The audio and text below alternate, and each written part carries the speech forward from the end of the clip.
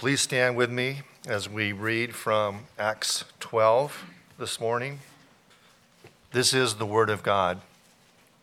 Now about that time, Herod the king laid hands on some who belonged to the church in order to mistreat them. And he had James, the brother of John, put to death with a sword. And he saw that it pleased the Jews. He proceeded to arrest Peter also. Now it was during the days of unleavened bread. When he had seized him, he put him in prison, delivering him to 4 squads of soldiers to guard him, intending after the Passover to bring him out before the people. So Peter was kept in prison, but prayer for him was being made fervently by the church to God. On the very night when Herod was about to bring him forward, Peter was sleeping between 2 soldiers bound with 2 chains, and guards in front of the door were watching over the prison. And behold, an angel of the Lord suddenly appeared, and a light shone in the cell. And he struck Peter's side and woke him up, saying, "Get up quickly." And his chains fell off his hands. And the angel said to him, "Gird yourself and put on your sandals." And he did so. And he said to him, "Wrap your cloak around you and follow me." And he went out and continued to follow. And he did not know that what was being done by the angel was real, but he thought he was seeing a vision. When they had passed the first and the second guard, they came to the iron gate that leads into the city, which opened up for them by itself. And they went out and went along one street, and immediately the angel departed from him. When Peter came to himself, he said, "Now I know for sure that the Lord has sent forth his angel and rescued me from the hand of Herod and from all that the Jewish people were expecting." And when he realized this, he went to the house of Mary, the mother of John, who was also called Mark, where many were gathered together and were praying. When he knocked at the door of the gate, a servant girl named Rhoda came to answer. When she recognized Peter's voice, because of her joy, she did not open the gate, but she ran in and announced that Peter was standing in front of the gate. They said to her, "You are out of your mind." But she kept insisting that it was so. They kept saying, "It is an angel. It is his angel." But Peter continued knocking, and when they opened the door, they saw him and were amazed. But motioning to them with his hand to be silent, he described to them how the Lord had led him out of the prison. And he said, "Report these things to James and the brethren." Then he left and went to another place. Now when the day came, there was no small disturbance among the soldiers as to what could have become of Peter. When Herod had searched for him and not found him, he examined the guards and ordered them to be led away to execution. Then he went down from Judea to Caesarea and was spending time there. Now he was very angry with the people of Tyre and Sidon, and with one accord they came to him, and having won over Blastus, the king's chamberlain, they were asking for peace, because their country was fed by the king's country. On an appointed day, Herod, having put on his royal apparel, took his seat on the rostrum and began delivering an address to them. The people kept crying out, "The voice of a God and not of a man." And immediately an angel of the Lord struck him, because he did not give God the glory, and he was eaten by worms and died. But the word of the Lord continued to grow and to be multiplied. Here ends the reading of God's word. Please be seated. Let's pray. Lord, we love your word. Help us to understand more of it today. Grant me your power to declare it, and ears for your people to hear it. Thank you for the gospel. Thank you for the church. Thank you for the call. Thank you for hope, secured in Christ. Amen.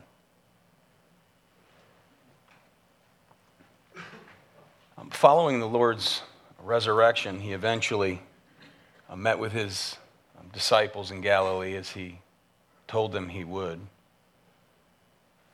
In John 21, he restores Peter, you recall, on the Galilean shore in John chapter 21. Peter, having denied Jesus 3 times, Jesus asked him on that day, "Do you love me?" "Yes, Lord, I love you." "Peter, do you love me?" "Yes, Lord, you know all things," and so on. And remember, he said, "Then feed my lambs, tend my sheep." feed my people. He then proceeds to describe for Peter his death, the way Peter was going to die. If you look there, John 21, verse 18, he said, "Truly, truly, I say to you, when you were younger, you used to gird yourself and walk wherever you wished. But when you grow old, you will stretch out your hands, and someone else will gird you and bring you where you do not wish to go." Now this he said, signifying by what kind of death he would glorify God. And when he had spoken this, he said to him, "Peter, follow me." Now, hearing a description like that about the way you're going to die, realizing that it will be violent, I think we can imagine being disturbed by that. Yea? Shocked, dismayed. I mean, this is the Lord of glory here, defining for you how you're going to die. Peter, tradition says, was crucified upside down. His arms were stretched out, and he was crucified. And he said, "I'm not worthy to be crucified like my Lord, so crucify me upside down."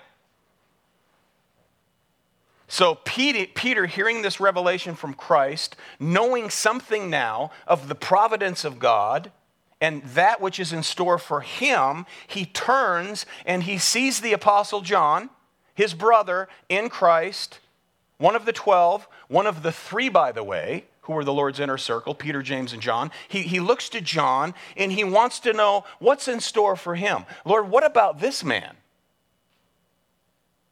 And the reply of Jesus was stern and terse. "What is that to you? You follow me." Remember that? Jesus said, if I want him to remain until I come, that is, if I determine, if I choose that he remain until I come, what is that to you? You, Peter, you follow me. Okay, this John, the brother of James, there's Peter, he's concerned about John. This John, the younger brother of James, together one day during the ministry of our Lord Jesus Christ, we read, came up to Jesus and said this in Mark chapter 10, verse 35. "Teacher, we want you to do for us whatever we ask of you." And he said to them, "What do you want me to do for you?" They said to him, "Grant that we may sit one on your right and one on your left in your glory." But Jesus said to them, "You do not know what you are asking. Are you able to drink the cup that I drink, or to be baptized with the baptism with which I am baptized?" They said to him, "We are able." Jesus said to them, "The cup that I drink, you shall drink, and you shall be baptized with the baptism with which I am baptized, but to sit on my right or on my left, this is not mine to give, but it is for those whom it has been prepared." Prepared. The text before us today is the fulfillment of what Jesus had spoken to James on that day. Martyred for the faith, while Peter is arrested but delivered and will not meet his death for another 20 years. Now, we might be quick to condemn Peter for asking, "What about John?" Or sternly shake our heads at John and James for asking to be seated in places of honor and glory. I heard the chuckles, right? This is what we do. Trying as they did to peer into the providence of God. Those things that have not been given to us. We might immediately quote Deuteronomy 29:29 to Peter, to John and James. The secret things belong to the Lord our God. We'll be quick to quote that until it gets personal and involves us. Then we want to know how, when, and why. Anyone besides me? Thank you. Now, oftentimes in applying chapter 12, that is, commentators, the focus is on God's deliverance of Peter in answer to fervent prayer, all the while ignoring the non-deliverance of James, which resulted in martyrdom. Some conclude the reasons that James was put to death was because the church was not praying for him. That is ridiculous. You can be sure they were praying for James, one of the apostles, leader of the church. Now, the fact that Luke, the author, has placed these two events side by side suggests the two ways in which God's sovereignty is expressed: physical rescue and non-physical rescue. Both should be considered when thinking about God's help in times of trouble and crying out in prayer during those times. Both should be considered. Deliverance and non-deliverance. Now this morning I want us to look at the account that's before us and then conclude with some lessons about prayer that come from this text. Okay, that's where we're headed, okay? All right. That's our introduction. Now, we left off last week in the cosmopolitan city that was a hub for hedonism, a vile place, a cesspool of iniquity, a place that the Lord decreed to plant a church in Antioch. A place that would soon become known as the cradle of Christianity, the place, chapter 11, verse 26, where the disciples were first called Christians. So this significant church growth was not without challenge. It never is. Great expansion to the kingdom of Jesus Christ is met with here increased opposition. Enter King Herod. In verse 1, now about that time, Herod the king laid hands on some who belonged to the church in order to mistreat them. About that time. What time? Well, it's the time identified back in chapter 11, verses 27 to 30, a time in which there was a great famine. It was prophesied there. And that was during the reign of Claudius. It was during the time around 44 AD, more than 10 years after Jesus died, was raised, and ascended to the right hand of the Father. So we're 10 years plus past his resurrection. Now, we know that Herod died in 44 AD. Okay, this is Herod Agrippa I, grandson of Herod the Great. Herod the Great is the one who tried to kill Jesus when he was but a little boy, where we read about the slaughter of the innocent ones in Bethlehem. All male children 2 years and under were to be slaughtered on that day, as commanded by King Agrippa I's grandfather, Herod the Great. So what we're shown through this passage is the Lord's inscrutable sovereignty, the Lord's mysterious, unfathomable sovereignty, which shows itself to us often through the puzzle of providence. The puzzle of providence and the power of prayer. Okay? That's what's in sight here. Sometimes Christians suffer terribly.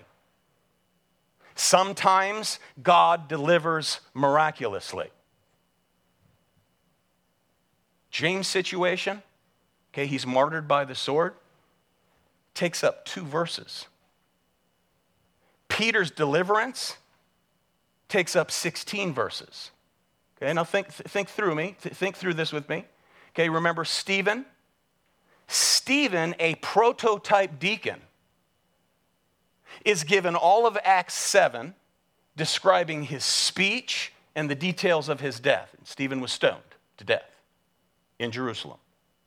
James, here a leading apostle, no small figure, one of the inner circle of the Lord Jesus Christ himself, gets brief mention.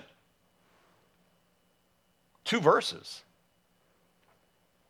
Yet all of it was according to God's sovereign plan and for the sake of furthering his kingdom. Remember the question I raised with Stephen? Why did such a vibrant, bold, loving, wise young man in Christ have to die?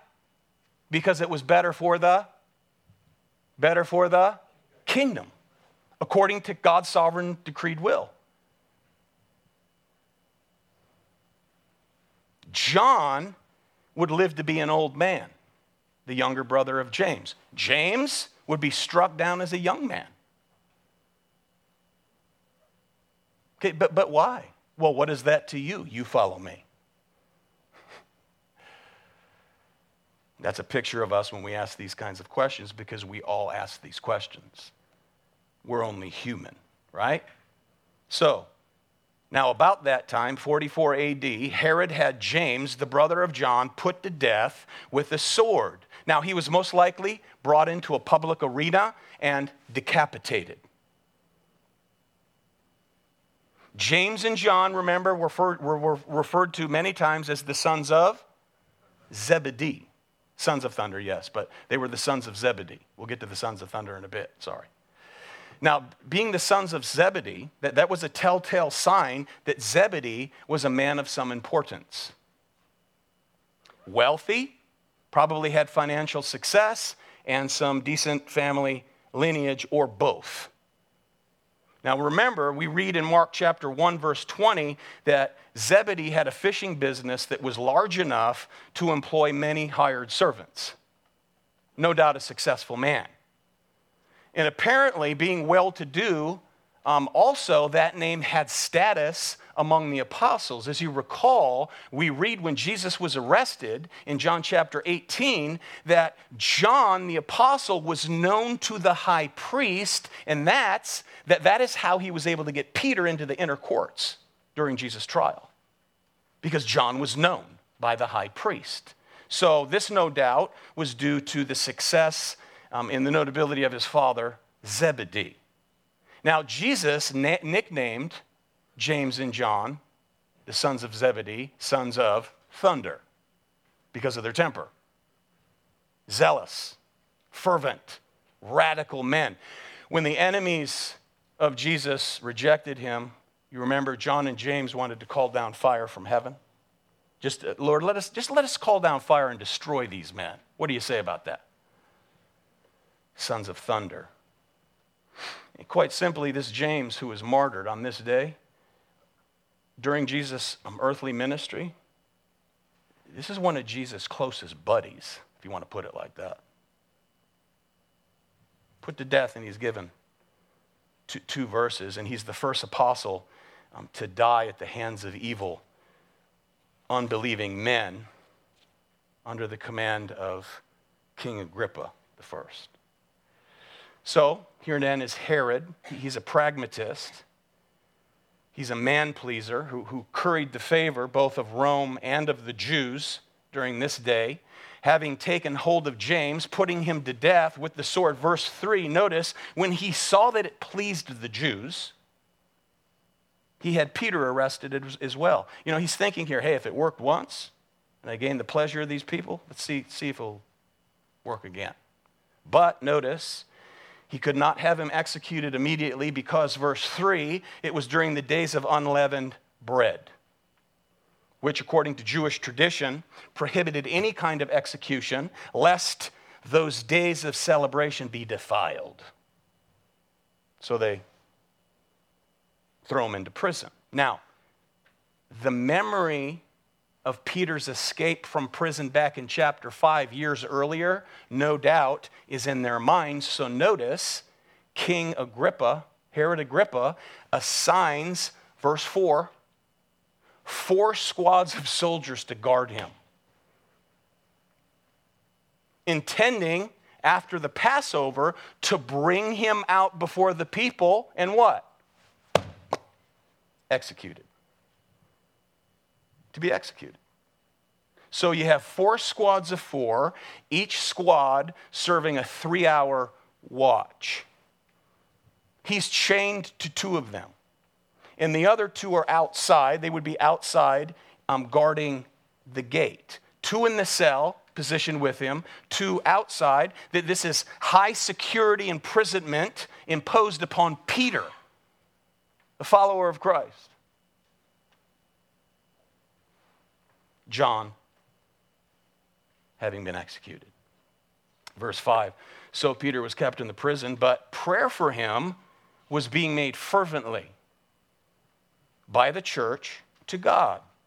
You know, prayer meetings were the arteries of the early church. And we see that's emphasized all through the book of Acts, is it not? Time and time again, they're gathered to pray. Here they are in a house belonging to Mary, the mother of John Mark. This woman would have been the aunt of Barnabas. Remember, Barnabas and John Mark were cousins. And here they are. This is the room where they met following the ascension of Jesus. 120 are gathered. They're in prayer. The Holy Spirit falls upon them. This may be the place, and probably is the place, the room in which Jesus had the Last Supper with his disciples. Very likely. And this is the place where the church gathered to pray here on an occasion other than the Lord's Day. Fervently. Prayer meetings for the early church were not considered optional. They were essential. Arteries of the early church. You know, Charles Spurgeon noted over a century ago, and I quote, "We shall never see much change for the better in our churches in general till the prayer meeting occupies a higher place in the esteem of Christians." We see that every Wednesday, the first Wednesday of every month that we gather here. In the 8 of us that are here. You know, we had corporate prayer meetings when we first started the church, and it started out with 20 or 25, and it was boiled down eventually to just the elders. So we said, why even have them? We'll just pray ourselves. So we have initiated corporate prayer once a month on Wednesdays now, so you're all invited. Amen? You're all invited. Here they are, gathered to pray. You know, prayer today is treated by some as a mere therapeutic device to make the prayer feel good.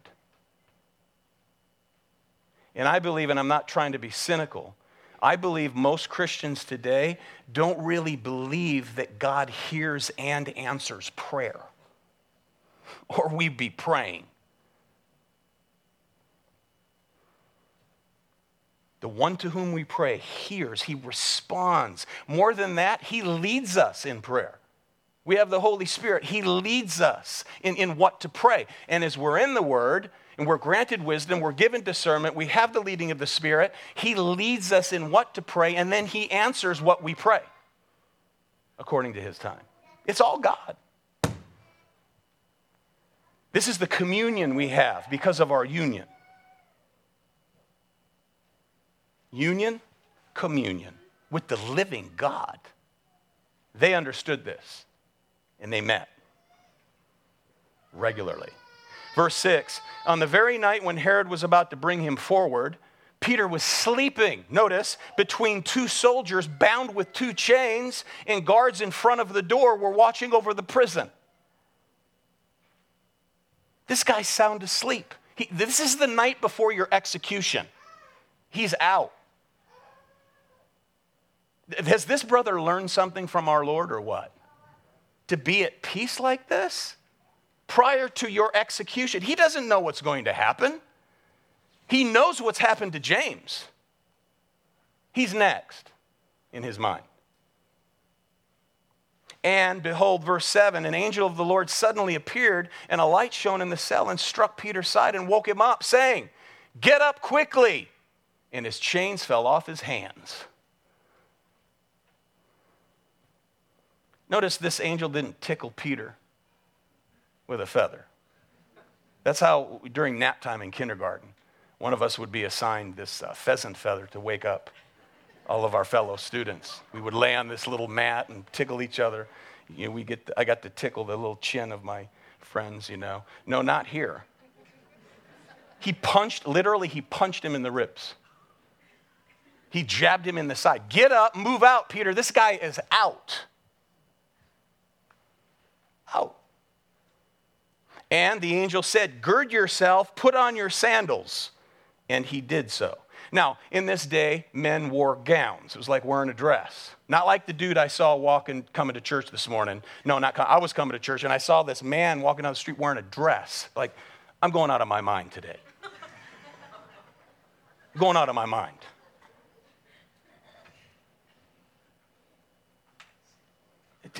He had terrible taste, too. Some of these guys dressing like women, I'm like, man, whatever, dude. Okay? Now, if I have time to give you the gospel and you don't want to hear it, let me take you. You know, I have a little bit of taste. I digress. Men in this day,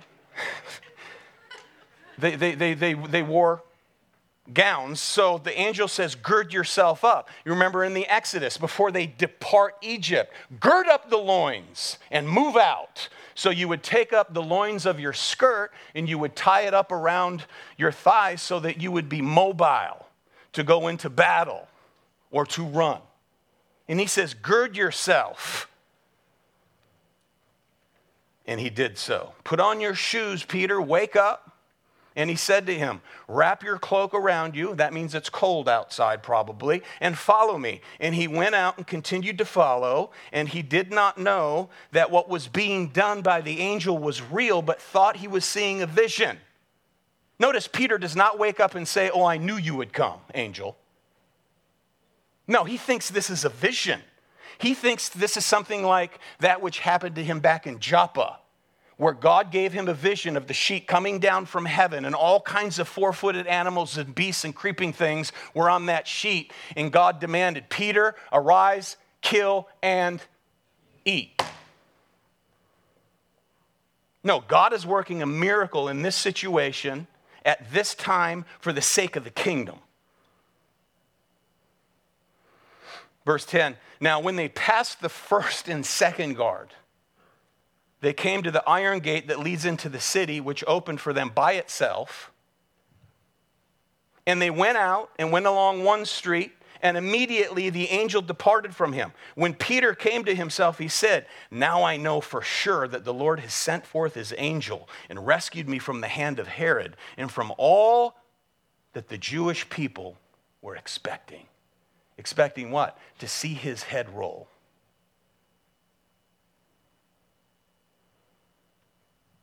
Herod was a man pleaser. So Peter comes to his senses. He realizes this is no dream. This is literal. This is really happening. And, verse 12, when he realized this, he went to the house of Mary. He knew where they were gathered. This is the prayer chamber, man. Mary was probably wealthy. Place was large enough, we know, to hold 120.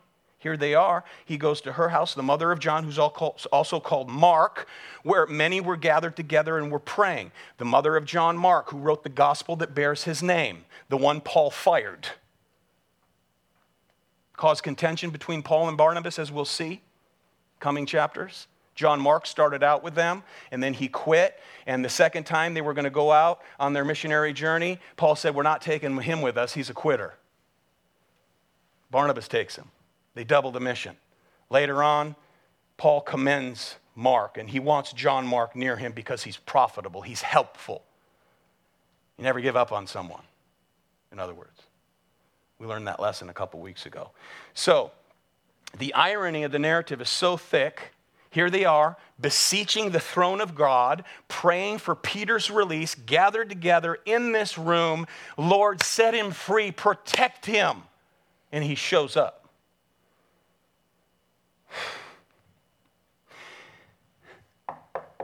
When he knocked on the door of the gate, a servant girl named Rhoda came to answer. Now, the gate would have been tall. She wouldn't have been able to see over the gate. She couldn't see and recognize Peter, but she recognized his voice. Recognizing Peter's voice, and because of her joy, she did not open the gate. She ran in and announced that Peter was standing in front of the gate, and they said to her, "You are out of your mind, woman." Praying for him to be delivered. He's delivered, and they think she's beside herself. Have you ever done that? They say, no, this is to say, Rhoda, you're delusional. Right? You pray for something, God answers, and you just, it doesn't measure up in your head. And then as you grow and mature and you see God answer your prayers, usually when that happens, you're brought to tears. That happened to me this week through a text that someone wrote. A text that someone wrote to my wife that my wife forwarded to me, and I just prayed that prayer like the day before and that morning, and I just start crying at my desk. I cry sometimes. I know it seemed like I'm not a hard guy, right? This is a place of authority. You just bring the word. I'll melt like a little girl with stuff like that. So they say you're out of your mind. She knocks at the gate.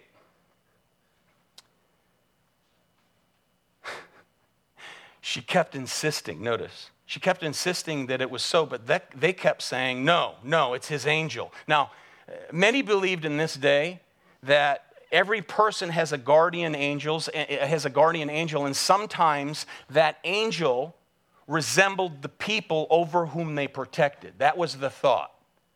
Now, do all God's people, do we have guardian angels? There's nothing in Scripture that talks about that. Remember when Elisha was delivered?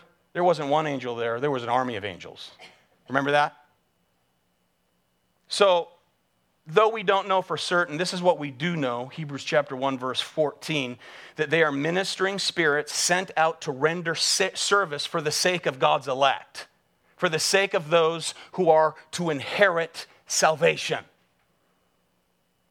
And perhaps you've experienced things that are beyond imagination or beyond the natural, and that throughout your life you can look back even before you were saved because you're God's elect and he knew that he has saved you, that he atoned for your sins, and in time he would give you faith to believe, has protected you throughout. I can recall numerous times. I've never seen an angel, but I know that God had to do something to protect me in that moment, or I'd be a dead man 5 times over, straight into hell. But by God's grace. So here, maybe they think that Peter has been slain and his angel is roaming the streets. I don't know. But, verse 16, Peter continued knocking, and when they had opened the door, they saw him and they were amazed. But motioning to them with his hand, keep quiet, he described to them how the Lord had led him out of the prison, and he said, report these things to James and the brethren. Then he left and went to another place. Now, this isn't the James who's been beheaded. This is the other James. The other James, who would emerge as the pillar of the Jerusalem church. He would take the leading role in the apostolic council. This James is the half-brother of our Lord Jesus Christ, the epistle that bears his name. Okay? Another James. Now, verse 18.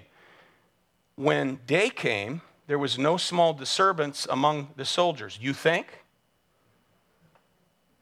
As to what could have become of Peter. When Herod had searched for him and had not found him, he examined the guards and ordered that they be led away to be executed. So Peter's escape no doubt deflated Herod's ego.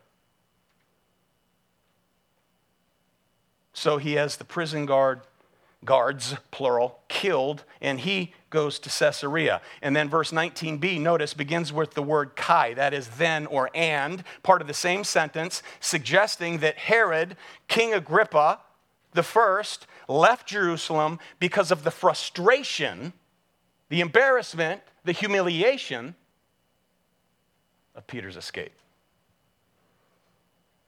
Verse 20 to 23 is almost a footnote about King Herod. There's some political situation in the north, and while he's there with great pomp and ceremony, he gives this speech, he gives this great address, and the people respond. The people kept crying out, "The voice of a God, not of a man."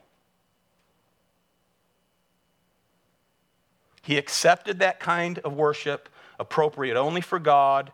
And Josephus, the first century historian, records for us that Herod at this time used to wear a garment covered with silver and would shine, he says, in a surprising manner when the rays of sun touched it. Pomp and ceremony, standing out there, being praised as a god. He doesn't say, as Peter did when Cornelius bowed down before him, "Don't do that, I am but a man." He receives this praise. And immediately, an angel of the Lord struck him dead because he did not give God the glory, and he was eaten by worms and died. How do you like that picture? Now, Josephus again records this, quote, "He was gripped in his stomach by pain. He felt everywhere at once. He was laid low, and after 5 days he departed this life at the 54th year of his life, the 7th year of his reign." Here in the scripture, we read immediately he's struck by an angel. The cheering faded, no doubt. 5 days later, this pompous fool is devoured from within by some kind of worms or worms.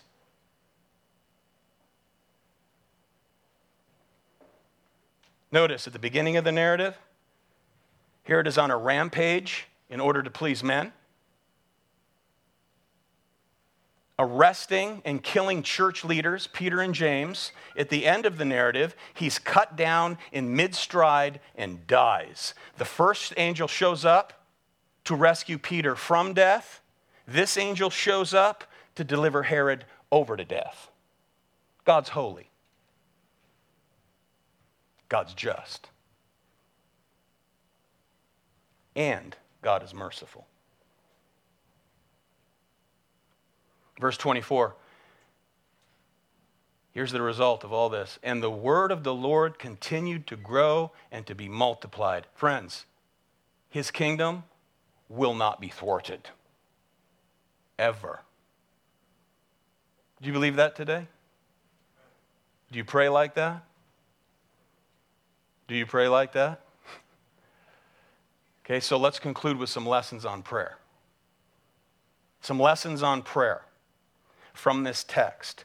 Earnest prayer is highlighted, and in response to this earnest prayer, Peter is delivered. Lesson number one from the text: praying fervently does not come out of nowhere. Praying fervently does not come out of nowhere, but comes from a real need, trusting God. Verse 5, Peter's in prison. They turn to God. They pray intentionally, fervently to their Father. That's lesson one. Lesson number two, God hears, okay? God is sovereign, so pray, because God hears. Now, with all this teaching about the sovereignty of God as of late, you may be sitting there asking, if God is sovereign in his acting, what then is the purpose and point of praying? If God is absolutely sovereign, why pray? How does praying make a difference in a world ruled by sovereign God? You ever thought that? You've all thought that.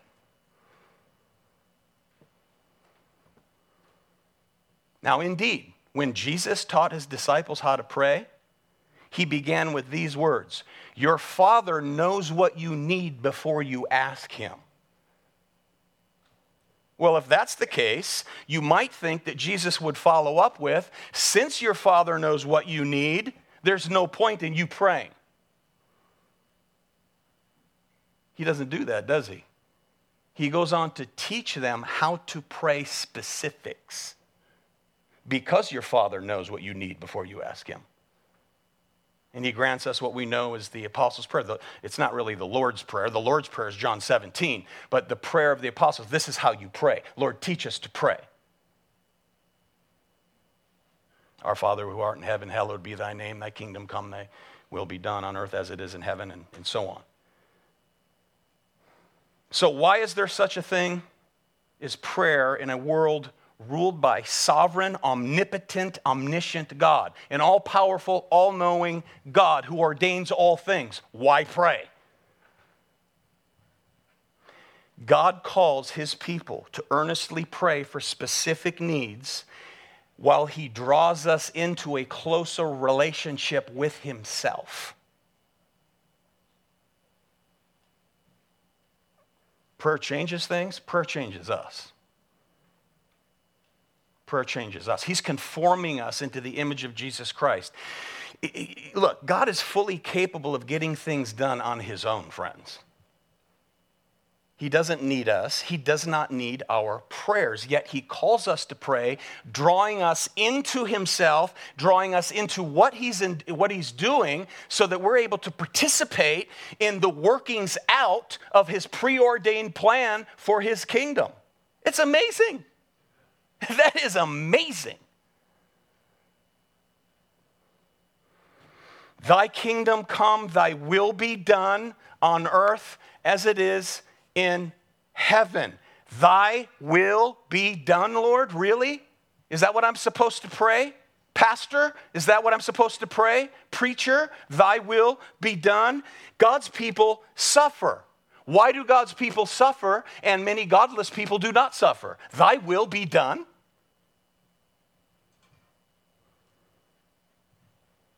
Some Christian couples who would make great loving parents aren't able to conceive children.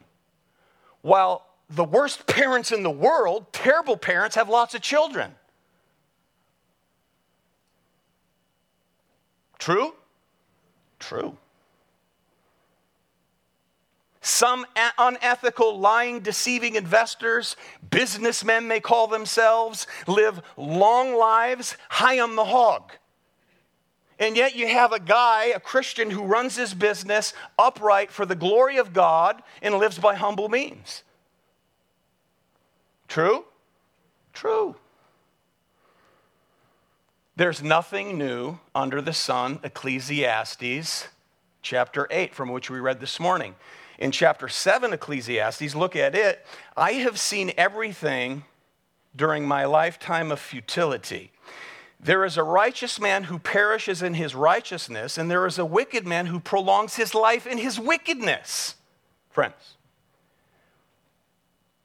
we must not look at the good that someone receives in this life or the pain that they've experienced in this life and say whether that person belongs to God and is pleasing to God or not. Never make that mistake, because we do not see the whole picture. We walk by faith and not by sight. Some people, when they're following God, believing God, trusting God, suffer. They experience wrongdoing. It comes into their lives, and many of them, unfortunately, become angry with God.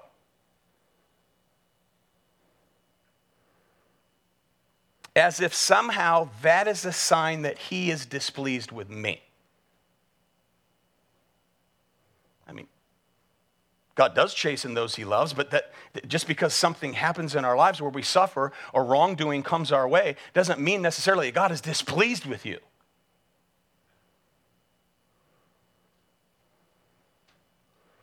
They begin to question God. Why did you allow this tragedy? Why did you allow this trouble? And sometimes they become engulfed in a cloud of gloom. Okay, both of which are natural, by the way. To question why, that's a natural response. and to reside under a cloud of gloom for a while. That's kind of natural. However, some never come out of the gloom. And as a result of a bitter spirit towards God, they either turn their backs on God, the one that they professed at one time, and proved to be an apostate, or they spew bitterness intended for God on those closest to them. They're really mad at God. Question. Do you, believer, and yes, I've asked myself this question. I never ask you a question that I don't pose to myself first. Do you, believer, affirm God's providential control over all events in life, or only over those that have a happy ending?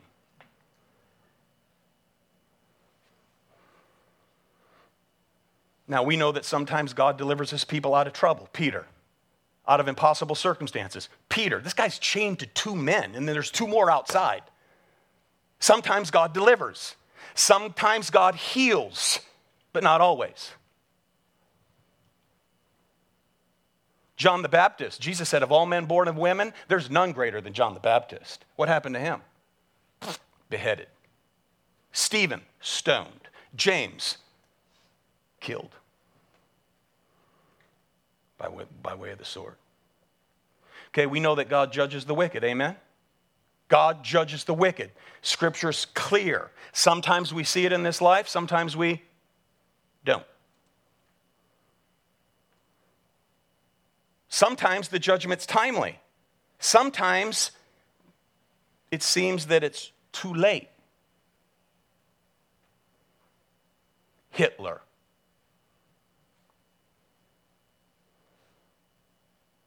Those things that often lead us to ask the why questions are things like this. Okay, why didn't God lower the boom on Herod before James was put to death? I don't know. Why was Saul radically converted and not Caiaphas?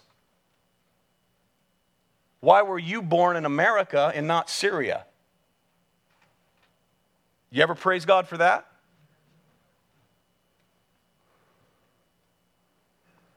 So again, how does praying make a difference in a world ruled by sovereign God?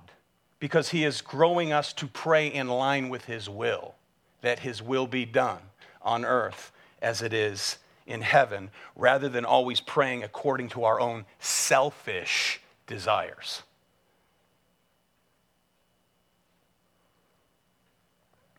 He draws us into a closer relationship to engage us in participating in his work. So we need not get bitter and spew bitterness out towards one another because we're really ticked off at him. Say ouch if you can't say amen. Now, this is a relationship with God, the one in whom he is working to align our thinking with his. This is a relationship that includes love, training, trust, participation, and alignment, which oftentimes means realignment. Amen?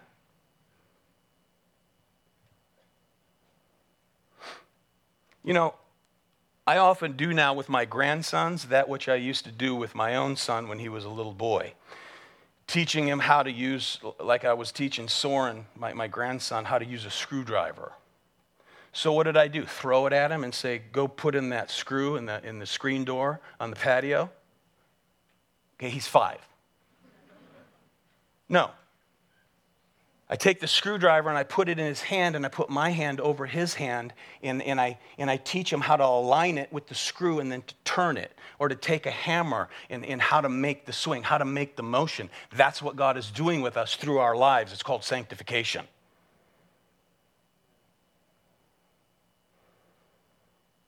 That's why we pray to a God who's sovereign, omnipotent, and omniscient. He's engaging us in the carrying out of his will in his kingdom for his glory. Now, my youngest grandson, thinks, also when you teach them how to swing a hammer, you teach them that you don't swing it on certain things. And I found a big chunk on the front of my motorcycle fender where the paint's gone, where I saw him. I saw him over there like pounding. I didn't know what he was hitting. It happened to be my motorcycle fender, and there's like a big chip out of the thing. But hey, what are you going to do? What are you going to do? You hug him and you kiss him and you go, here, pound on wood. He leads us to pray. He stirs us to pray. We pray, and he answers our prayer. This is the work he is doing in and through his people. Amen? Lesson number 3. God hears and acts in response even to our weak prayers. That is earnest prayer that shows up as faithless. They prayed for Peter to be delivered, knocks on the door. Rhoda says, there's Peter. And says, you're out of your mind, woman.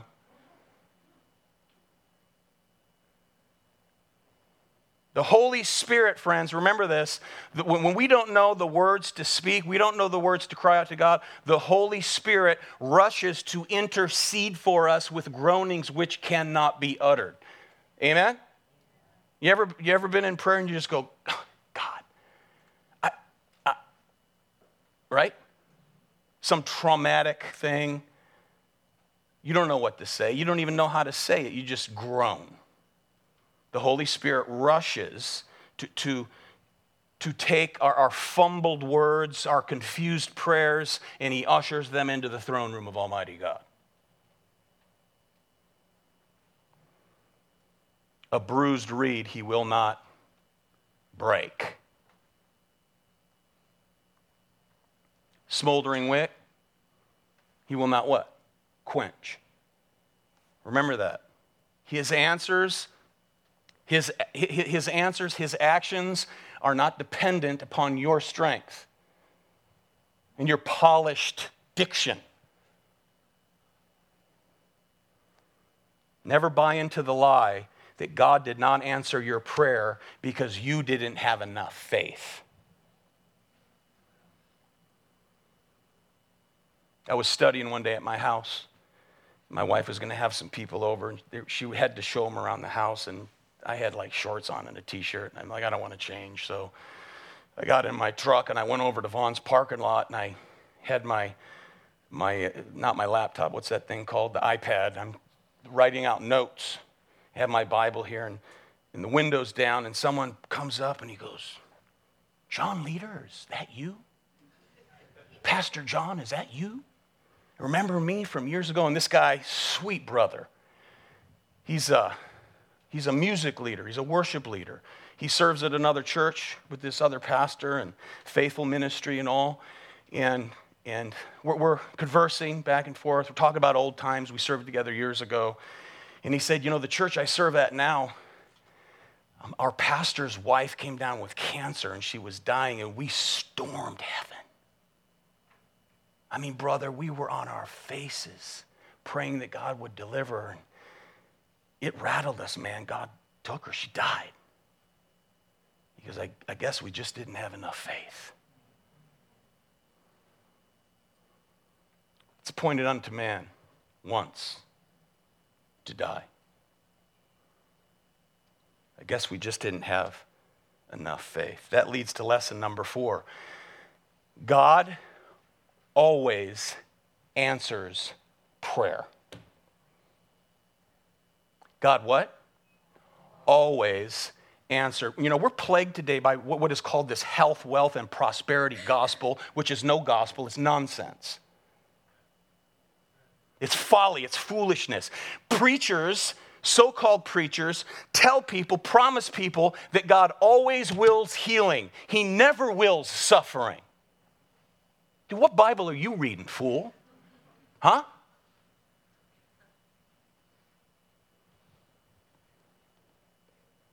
So,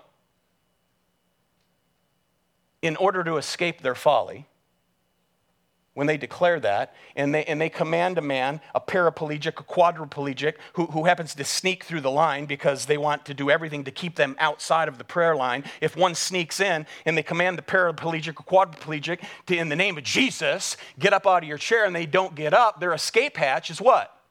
Blame. You don't have enough faith. Don't ever buy into that. Ever.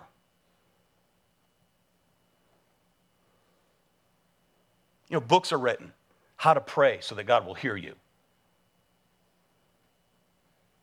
Newsflash, God always hears every single one of your prayers. There's no need to yell. There's no need to raise your tone in order to get his attention. And you don't even have to scream, in the name of Jesus. You hear that on TV? We pray in Jesus' names, meaning we pray based on the authority of Jesus that he's the only way to the Father. That's all that means. It's not a magic thing that we throw on the end of a prayer. So you can say it as loud as you want in the name of Jesus with a southern drawl and all. He hears your prayers when you cry in the corner, helpless and weak in faith. He always answers prayer. We rejoice when we prayed this specific thing and God specifically answers it and then throws dessert on top of it. What do? We rejoice and we run to one another rejoicing that God answered our prayer specifically. Amen? And that's exactly what we ought to do. And yet we think he answered that prayer. Why doesn't he always answer my prayers like that? The fact is, he always does answer prayers, but sometimes the answer is what? No. Ding. No. No, my son. No, my daughter. We insult God when he doesn't answer our prayers the way we asked him to by not considering it as an answer. No.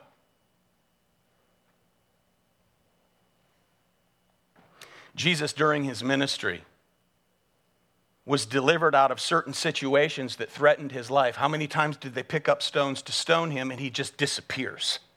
Why? Because it was not yet his time. On the night before his death in the Garden of Gethsemane, he falls down on his face. He cries out to the Father 3 times, Father, if it be possible, let this cup pass from me. Children, what cup was he talking about? What children? Children, real children. What? God's wrath. The cup of God's wrath. Father, if it's possible for sinners to be saved, let this, your cup of wrath, pass from me. But nevertheless, not my will, but thy will be done. Jesus prayed that night earnestly, in perfect, flawless faith and dependence, and the Father's answer was, no. It's not possible.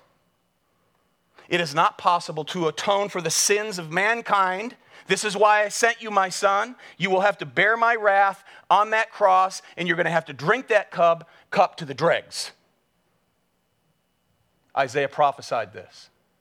Did Jesus know this? Of course he knew this. He was God in the flesh, but here's his humanity out in the open, front stage, on his face, praying out to God, crying out to the Father, sweating drops of great blood because of the stress and the anxiety, not of the nails, not of the spear in the side, not of the lashing, but because he would face God's wrath. The Father would turn his face from the Son. He'd be left there hanging as darkness descended upon him, as he suffered the wrath of hell on the cross. It's not possible, son. Perfect prayer. Perfect, faith-filled prayer, flawless, perfect prayer. Answer, no.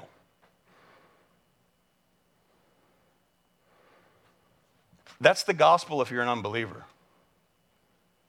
Jesus came, did what you cannot do, lived a perfect, holy life before the Father. To get to heaven, you have to be perfect and sinless.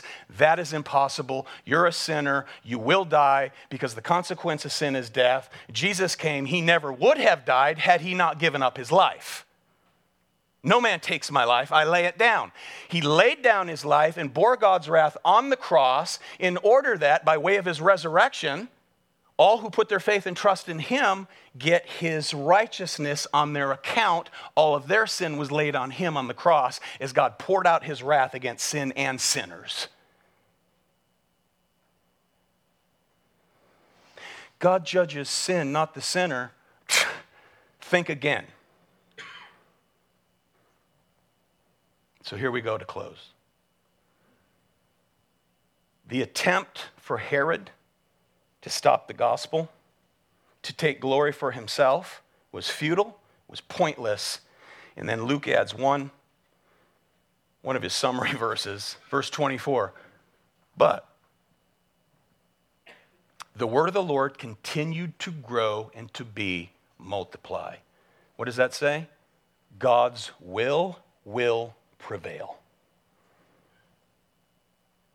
The chapter that begins with James dead, Peter in prison, and Herod triumphing, closes with Herod dead, Peter free, and the word of God triumphing, as it is this very morning, regardless of what the world says or does with it. Such is the power of God and his inscrutable, that is his mysterious, unfathomable sovereignty. Amen and amen. Father, we thank you for your word. We thank you for this wonderful account. We thank you that you are faithful and true to us, even while we are so oftentimes faithless.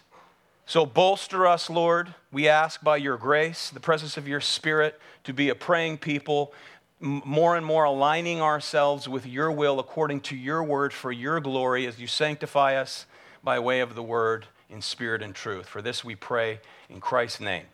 Amen.